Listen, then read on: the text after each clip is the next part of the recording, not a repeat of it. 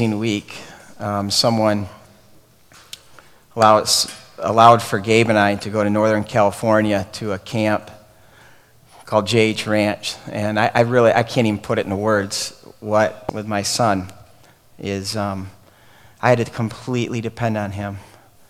And it was like he was the dad and I was the son, and he was just like, he couldn't believe how scared I was. But you know, I went with this expectation that it would fix my son.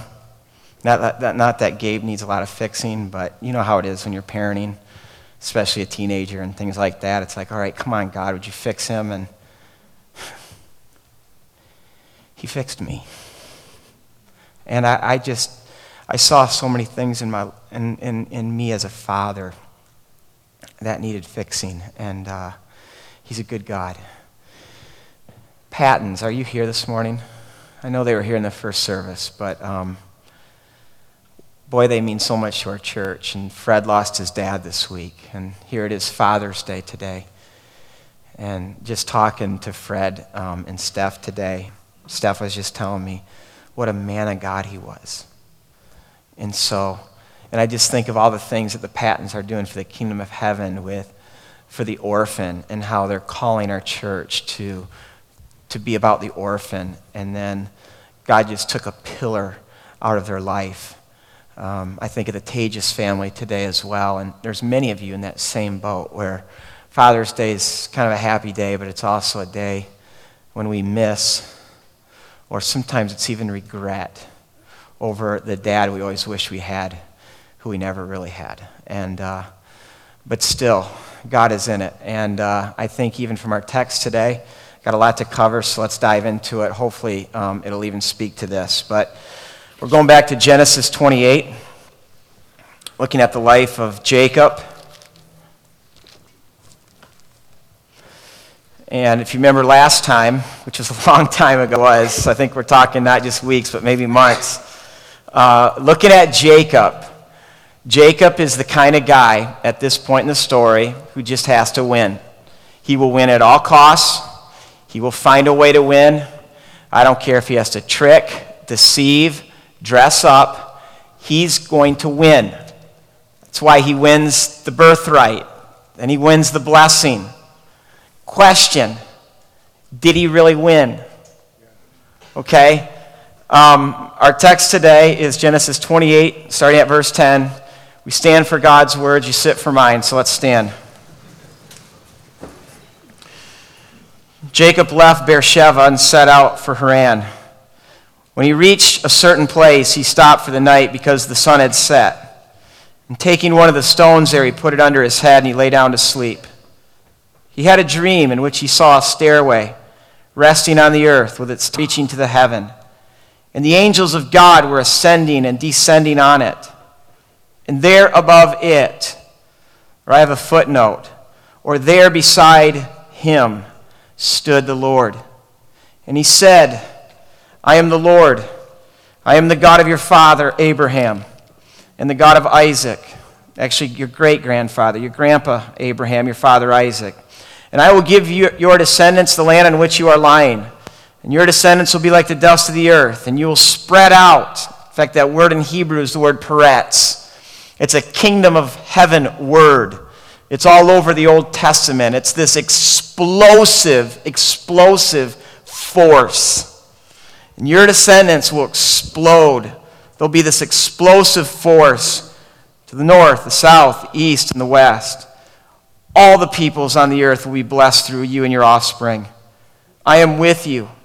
I watch over you wherever you go. I will bring you back. The word there is shuv, from teshuvah, from which we get restore or repent. I will restore you.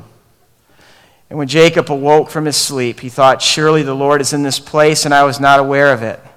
How often is that the case when we're in these places and we're not even aware of the Lord's presence? He was afraid, and he said, how awesome is this place? This is none other than the house of God. This is the gate of heaven. So early the next morning, Jacob took the stone he had placed under his head.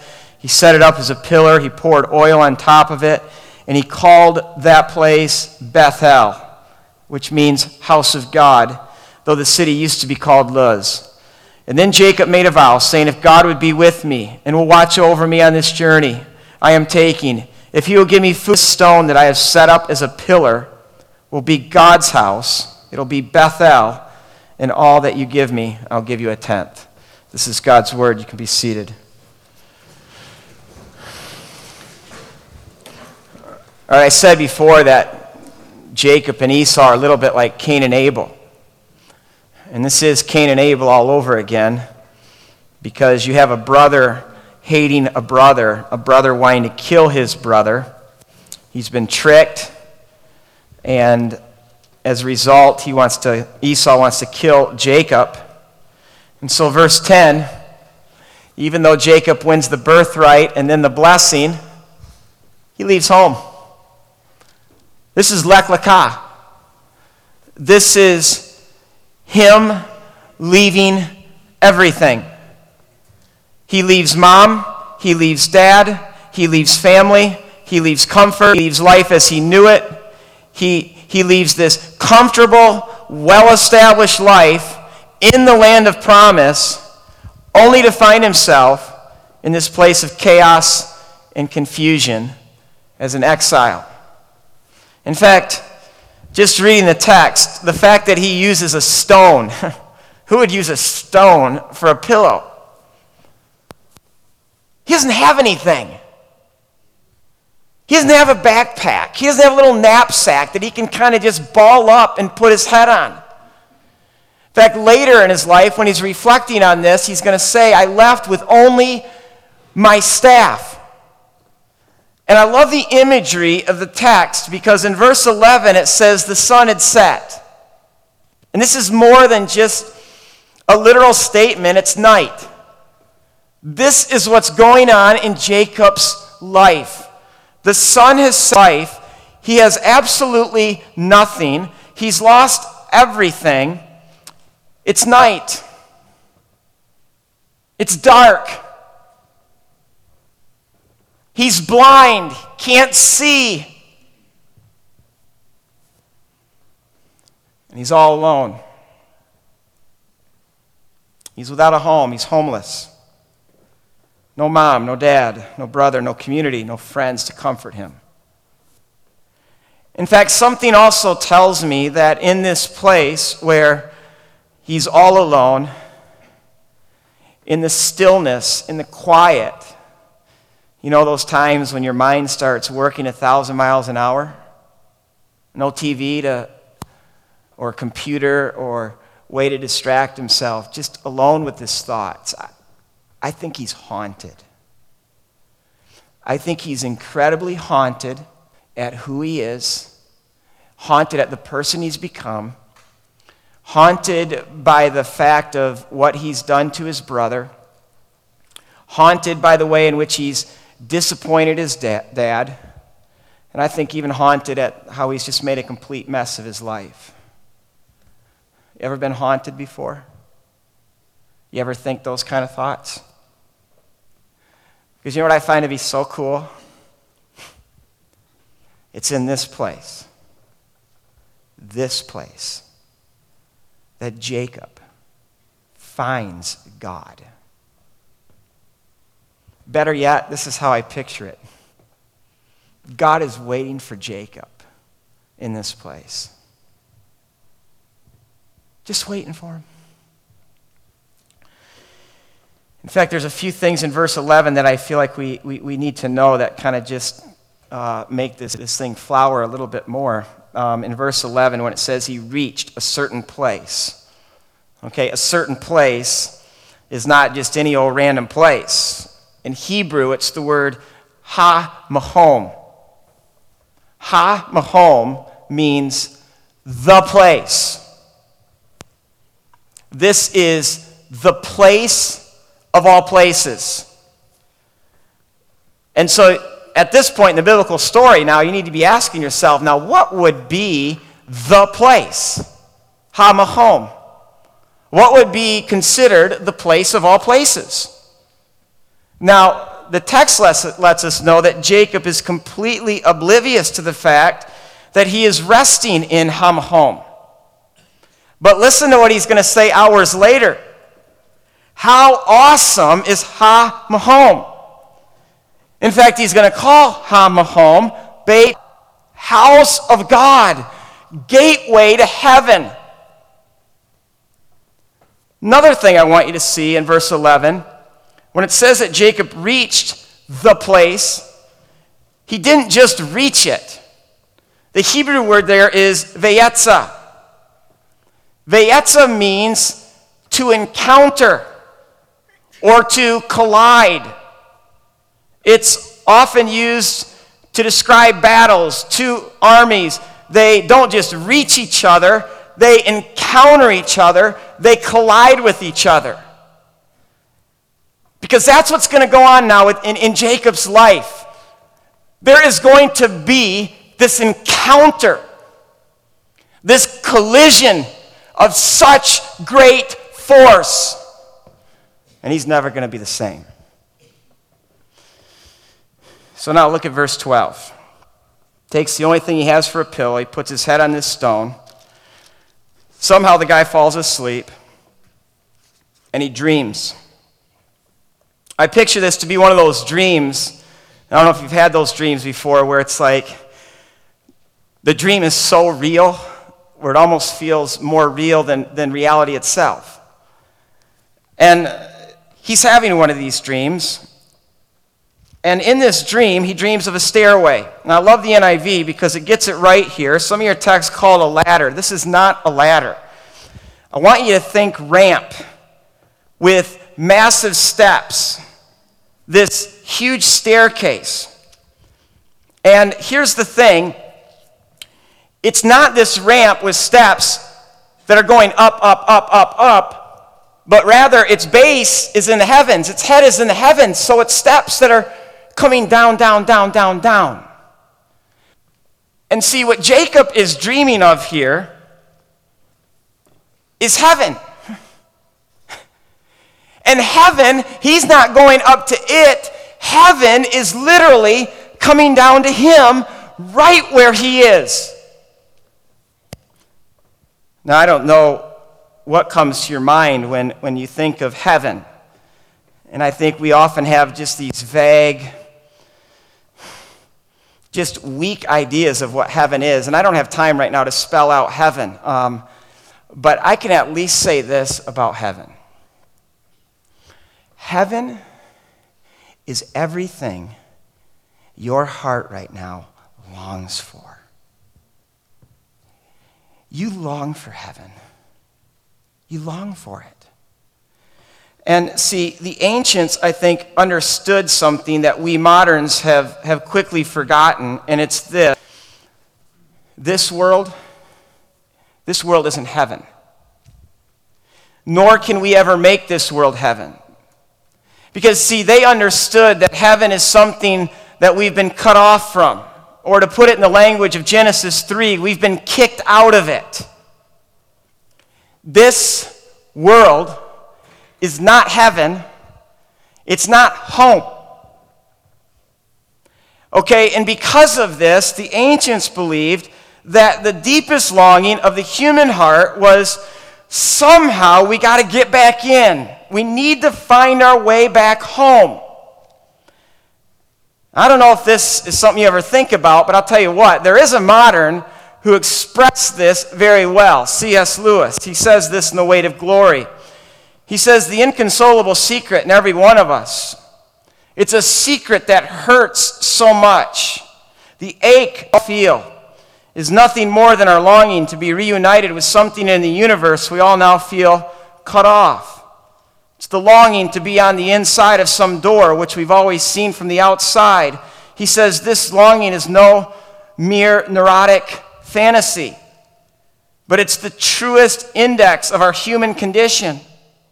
The sense that in this universe we are estranged and that we need to bridge some chasm that yawns between us and that reality. He says this is our inconsolable secret, the door on which we've been knocking all our lives, that it will open at last. So that ache that you feel right now, and there's an ache. It's not for more stuff. It's not for more money. It's not for more friends. It's not for more pleasure. It's not for greater achievements. It's not for recognition. It's not for the latest toy or the latest gadget. Lewis is right. The ache that we feel in our heart is for heaven. It's for God. It's for His presence.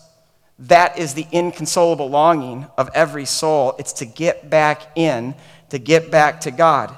And see, many of us, I think, live our lives, our whole lives, either denying this ache, or we strive, and boy, can we do a good job of this, living in a place where we have everything. We stuff the ache. We stuff it with anything and everything this world has to offer. But here's the bottom line. I don't care who you are. I don't care what you have right now. There is nothing in this world that will ever satisfy the ache of your heart. Your heart aches for God, for heaven, home. And so the ancients are just like, okay, where's the door? Where's the gate? Where's the stairs? Where's this axis mundi, this point that connects heaven and earth? Where is it? I mean, leave it to C.S. Lewis in the Chronicles of Narnia. Does he come up with a powerful picture of this? The wardrobe? There's the door. I found it into Narnia.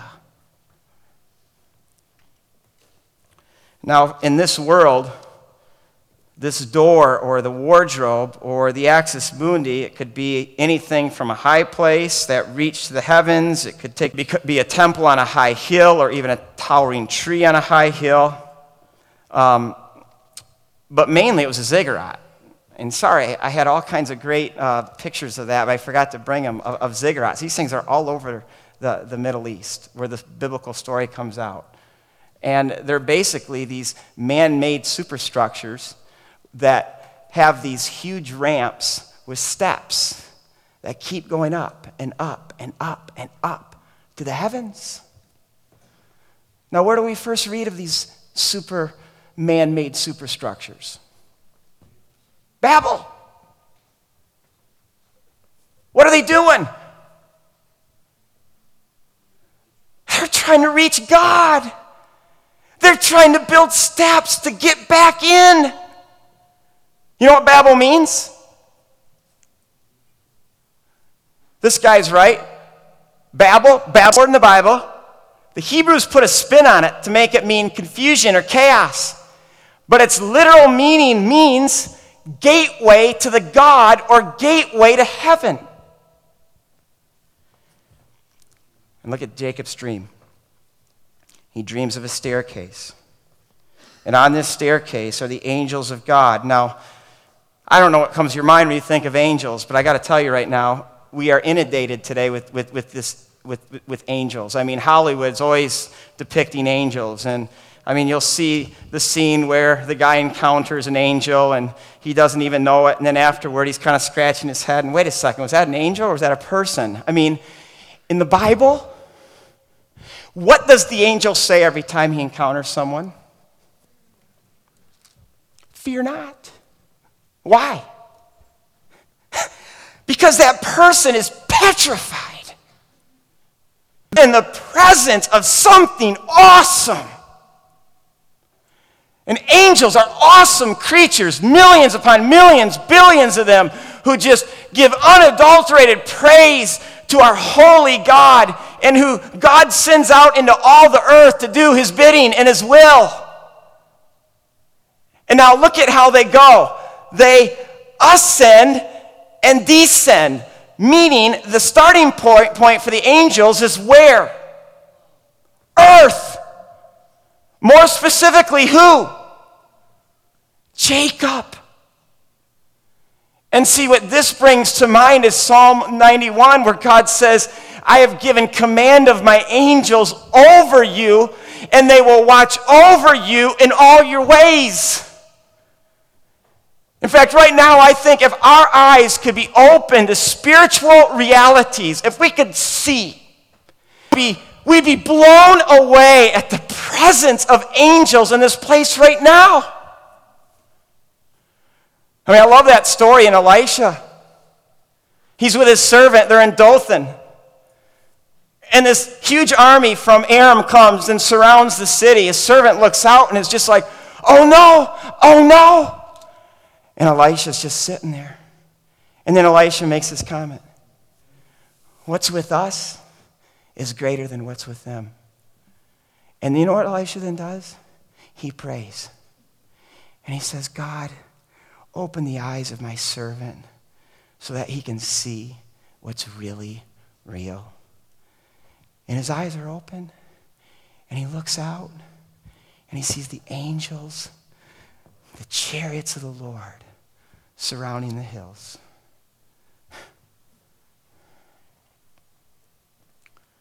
don't know where you are right now, but God commands his angels over you to watch over all your ways. But let's not get too enamored with angels. Because look at what it says next. In verse 13, there above it, the ladder, stood the Lord. Jacob saw the Lord. And as great as angels are, even angels in the presence of the Lord have to do what? They have to cover their faces and their eyes. He's too beautiful, too holy to behold, even for angels. But here's what I have to ask when I read this. What do you mean Jacob saw the Lord? How can he see the Lord and still live? I mean, that's what Moses says to God. God, okay, you've given me your name. You've revealed your will. You've given us your commandments. You've showed us so much. Oh, I want more. Show me your face. God says, you look at me and it's like looking at a nuclear explosion. It'll kill you, Moses. Who's he looking at? The light of the knowledge of the glory of God is in the face of who? Christ. Christ is all over this book. Now, I love this. I already highlighted this because most of your texts read in verse 13, there above it, meaning there above the staircase, stood the Lord. Some of your translations read there above him. Right there beside Jacob stood the Lord. And I studied this for a long time, and I looked at a lot of different opinions on this, and the Hebrew scholars that I trust the most all translate it, standing right over Jacob. And so, not only in this dream does Jacob see this massive staircase with angels filling it on both sides, but he actually sees the Lord descending that staircase and coming to him and standing right over him, maybe the way a father would stand right over their sleeping child.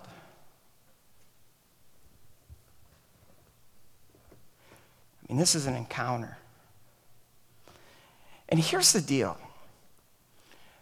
I don't think Jacob at this point knows God. Because when you look at in chapter 27, when he's describing God to his dad, he says, the Lord, your God. But by the end of this chapter, he's going to say, the Lord, my God. See, because up until this point, Jacob probably knows all the stories about God, the stories about God appearing to his grandpa Abraham, his father Isaac, the blessing, God bending the knee to them, his promises to them. Jacob knows about him. Jacob doesn't know him. Do you? Do you know him? Or do you just know about him? I watched grown men last week get up in front of everybody and tell people, I spent my whole life in church. I knew all about him. I could tell you every Bible story. This week I encountered him. There was collision. Now I know him. Have you encountered him? Has your life collided with him? Has he collided with you?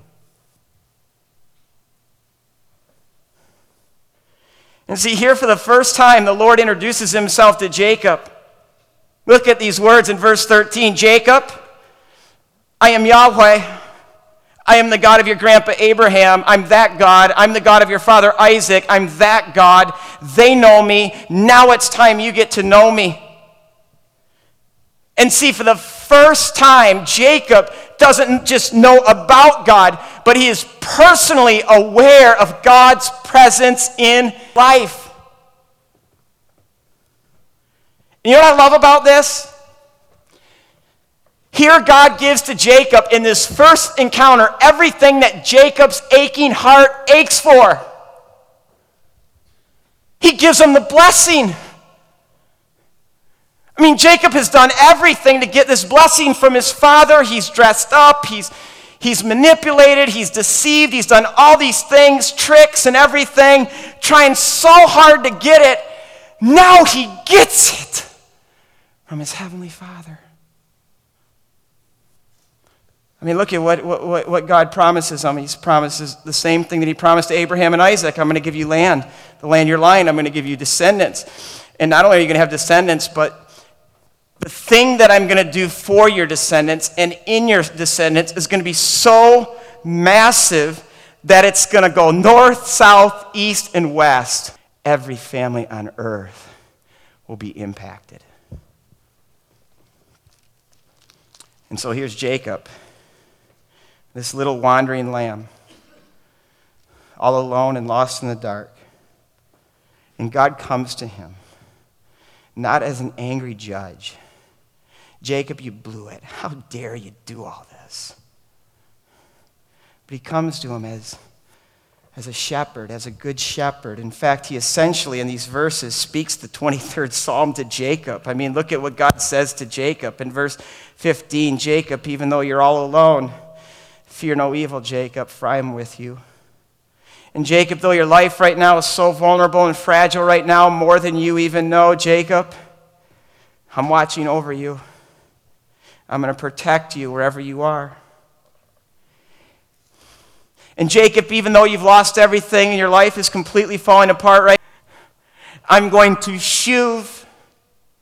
I'm going to bring you back. I'm going to restore you. I'm going to restore your soul. In fact, you know the first person in the Bible to say, the Lord is my shepherd? It's Jacob. Genesis 49. And see, this is everything that Jacob's aching heart aches for God, for God's presence, for God to bless him.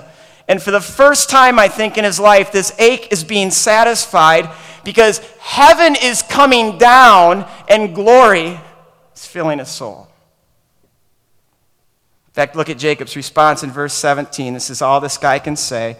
Surely God is in this place. How awesome is this place? This place is the house of God, Bethel, the gate of heaven. I have found it. Home. Home. Home away from home. Isn't this what you desperately want this morning? Don't we all want to know that God is with us? And God is standing right over us, the way a father would stand over a sleeping child, that he's watching over us, that he's caring for us, that he's blessing us, that the Lord of the universe is bending the knee to us. I mean, I think Moses says it best in Exodus 33, verse 15. When Moses says, if your presence does not go with us, do not send me from this place. I can't tell you how many times I've actually prayed that prayer. God, if you don't go with me, if I don't have a sense of your presence, don't even bother. I don't even like to leave my house in the morning. I'm really praying this into my heart. God, if I need you today, and if you don't go with me, don't send me. In fact, in my 42 years of life, here's what I've come to know. One thing. I've learned this, that my life can be in the pit. It can be in complete shadows. I can even be walking through the valley of the shadow, but if I know that God is with me, I can still say, it is well. It's well. And in my weakness and insecurity and fragility and vulnerability and all those things, if I know he's with me, I can still enter my world in strength. Strength. And on the flip side, everything can be going well. I mean, my life can be almost perfect. I can feel like I'm at the top. But if I don't sense he's with me, I don't care where I am, how good it is, I enter my world in weakness. Weakness. And so this really raises the question, at least for me, how is it that we can find God? I mean, where is the staircase? Where's the door? How do we get God? How do we get his presence? How do we get his blessing in our lives? Isn't that the question? Don't you want to know that right now?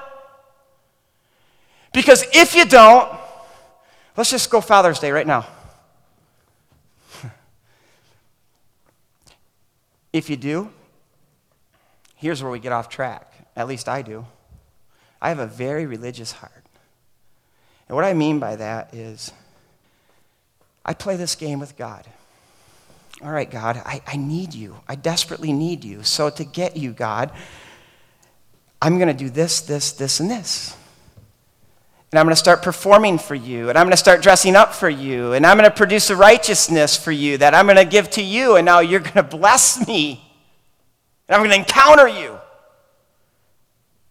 And that's why so many of us are like Jacob. We go through our life trying to control God and manipulate God and leverage God.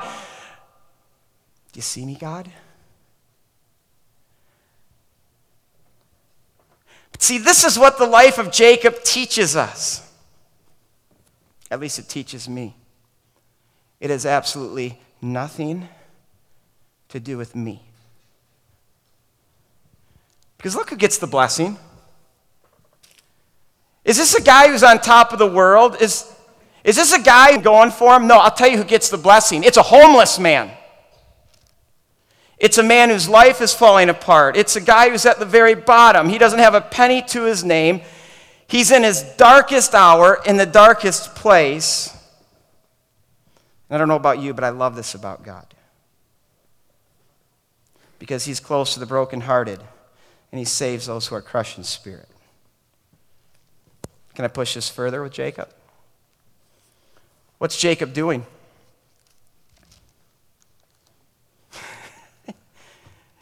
He's not talking to God. He's not seeking God. He's not praying. He's not fasting.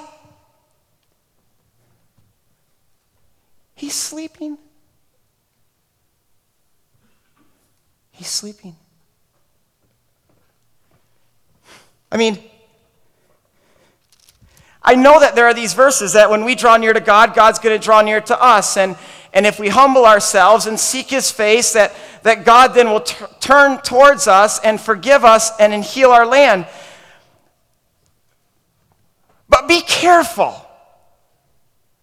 that you don't use those kind of verses now to control and to manipulate God. Where now all of a sudden the whole thing gets turned around and all of a sudden I'm God, he's serving me because I'm doing this, this, and this. I'm going to push this even further. Who gets the blessing? Who gets the angels? Who gets heaven breaking into their lives? Who? Who is this guy? Esau's right. In the previous chapter, Esau just nails it. My brother is Jacob. He's a trickster. He's a liar. He's a deceiver. That's who gets it. Not just a guy who's broken, not just a guy who's needy, not just a guy who's desperate. A dirty, rotten sinner. He gets God. God comes to him. And I'm going to tell you something. When you really understand this, this is scandalous. It's offensive to religious hearts. Because our hearts so in our pride and our arrogance, we make it all about us. And if I do this and produce this, God will do this, this, and this. That's not God. Is. You know, when we were doing Romans 6, 7, and 8, someone said, let's just keep going. Let's go to Romans 9. Well, here's the cool thing. We've been doing Romans 9. I just taught you Romans 9 from the Old Testament. Read Romans 9 this week, but I'll just whet your appetite.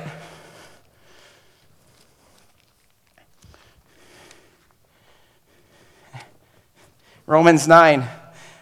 Drink this in. This is how God works. God says, I will have mercy on whom I'll have mercy, and I will have compassion on whom I have compassion. And here's the key verse. It does not, therefore, depend on human desire or human effort, but on God's mercy. And so even as we are in 24/7, 40 days of prayer, let's be careful that we're not entering this season of prayer with this idea, okay, God, if we pray for 40 days, 27, you got to move. We got to encounter you. You got to let all heaven break in. God doesn't work that way. He's God. And he chooses who he chooses. And it's all grace. It's scandalous grace. You know how scandalous it is? I say this with my heart. He chose me. He chose me.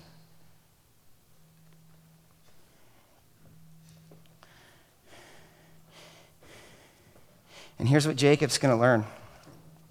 Jacob's going to learn this, and you and I are going to learn the same thing, that when God chooses us, when he chooses to break into our lives, when he chooses to shower us in his grace, when he chooses to bless us, he never does that without also the plan to transform us. Because the blessing of God is the nation of God that God is going to work in us and through us. And so what's going to happen in Jacob's life, and we're going to find this out when we continue on, is that for 20 long years, Jacob's going to win by losing. And let me just say something here. Did you hear that? Jacob's going to win by losing. All his life up until this point, he's bought into how we think. You win by winning. You win by being first. You win by being the best. You win by marketing yourself and leveraging yourself. But let me tell you something, not with God. With God, you actually win by losing, and you lose by winning. And the first shall be last, and the last will be first. And you go up by going down, and you go down by going up. And you become great by becoming small, and you become small by becoming great. And you become strong by becoming weak, and you become weak by strong. That's God's way. And Jacob is going to have to learn this the hard way. He's going to learn that you win by losing. And in the next 20 years, he's going to be utterly defeated. It's going to start right here with the sun setting on his life, and it's going to end 20 years later, where it culminates in this great wrestling match he has with the Lord, where he is finally defeated, and in essence, he finally says, I give up. I surrender. And you know what the next verse is?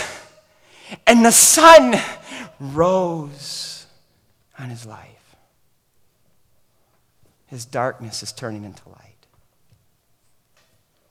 And here's what I want us to know, and we're going to see it, that through this long, hard, 20-year struggle, Jacob is going to come to experience heaven. Not after the 20-year struggle, through the struggle. Through losing everything. Through going down. Through hitting rock bottom. He's going to experience God in that 20-year struggle. The 23rd Psalm is going to be at the heart of his experience. God is my shepherd. God leads me. God guides me. God restores my soul. He's going to experience Isaiah 43. Now, this is what the Lord says. He who created you, O Jacob, he who formed you, O Israel, fear not, for I have redeemed you. I've called you by name. You are mine. And Jacob, when you pass through the waters, I'll be with you. And when you pass through the rivers, they will not sweep over you. And when you pass through the fire, it will not burn you. The flame will not set you ablaze. For I am the Lord your God, and you are precious and honored in my sight, and I love you. Is that exploding in you right now? Is it?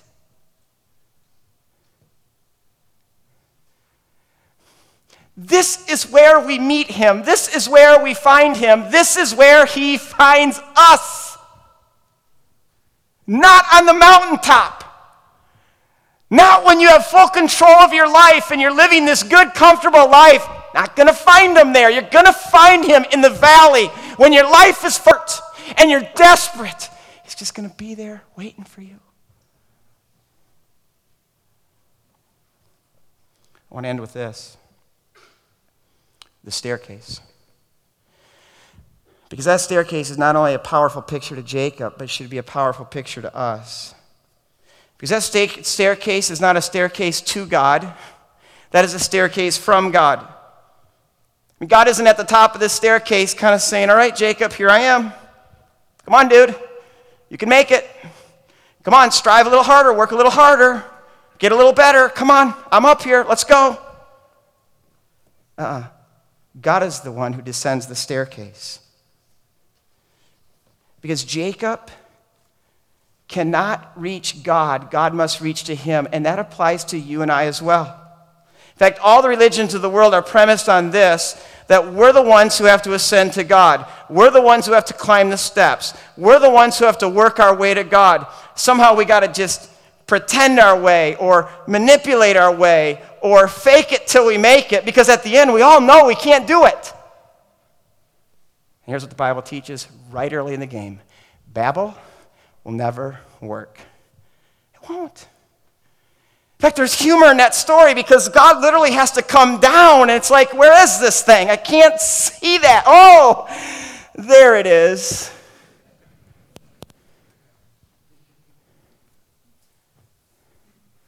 We don't have a chance. So what does work? Where is Hamachom? Where's the place where we can find God? Where heaven breaks in? Where is Bethel, the house of God? You know, for the Jewish people, Hamachom will become Mount Moriah. Of course it's Mount Moriah in their minds. It's Temple Mount. It's a place where God's house will be built. But they don't do that just because of the logic of it. For them, it's because of what they read in Genesis 22, where God sends Abraham to offer his son Isaac up as a sacrifice to Mount Moriah. But listen to how the text reads. And Abraham rose up early in the morning, saddled his donkey, took 2 of his young men with him, Isaac his son. They broke the wood for the burnt offering. They rose up and they went to the place, Hamachom, of which God had told him. And on the third day, Abraham lifted up his eyes, and he saw the place, Hamahom, from afar. And they came to the place, Hamahom, which God had told him. And Abraham built an altar there. And he bound his son. And he laid his son on the altar at Hamahom. And later Abraham says about this place, it says he called Hamahom, the place, Jehovah Jireh. Because as it is said to this day, on this mount, he will provide the lamb. And he did. And what a lamb he provided. And see, for much of the biblical story, then God's people, they're going to come to the place and they're going to ascend the house of God, and their prayers are going to go up, and their sacrifices are going to go up, and God's going to come down. His presence is going to come down. His glory is going to come down. But here's the deal. In all of that, they could still only get close. They could never get all the way back in. And so while this is a fulfillment of Jacob's dream, it's just a hint. It's a wedding of the appetite of this great feast that is to come. And then you get to the Gospels in John chapter 1, and there's this guy named Nathanael who's described as what? As a true Jacobite. But no guile, no deceit. And his friend says, I want to tell you, I found Messiah. He brings him to Messiah. He brings him to Jesus. And Jesus says, you know what, Nathanael? I saw you, what you were doing under the fig tree. I don't know what Nathanael was doing, but it was so wow that Nathanael says, this is it. And then Jesus kind of, I think, just smiles and says, boy, if you're impressed with this, he says, you're going to see the angels ascending and descending on the Son of Man, and the gate of heaven opened up. Hamahom is Christ. Do you know him? I don't mean you don't know about him, know all the stories about him. Do you personally know him? Have you encountered him? Have you collided with him? Has your life collided with his life? And his life with your life? All you need to do is be a Jacob. I'm a liar and a cheat. And my life is at the bottom. And just rest yourself and your life and your head and your heart on this rock, on this stone.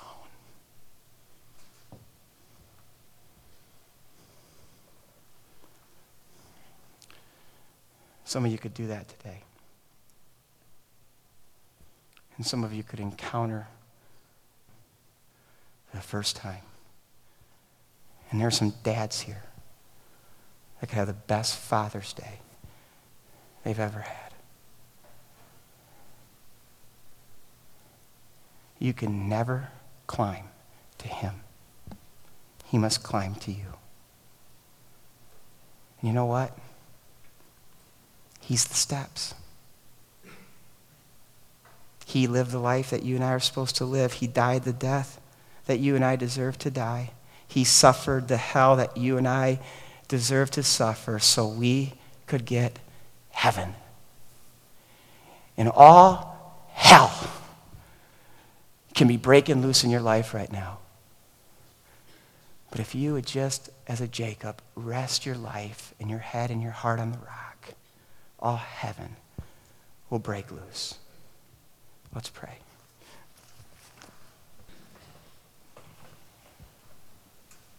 God, I just pray that you would come down and you would break in to those hearts who still don't know you,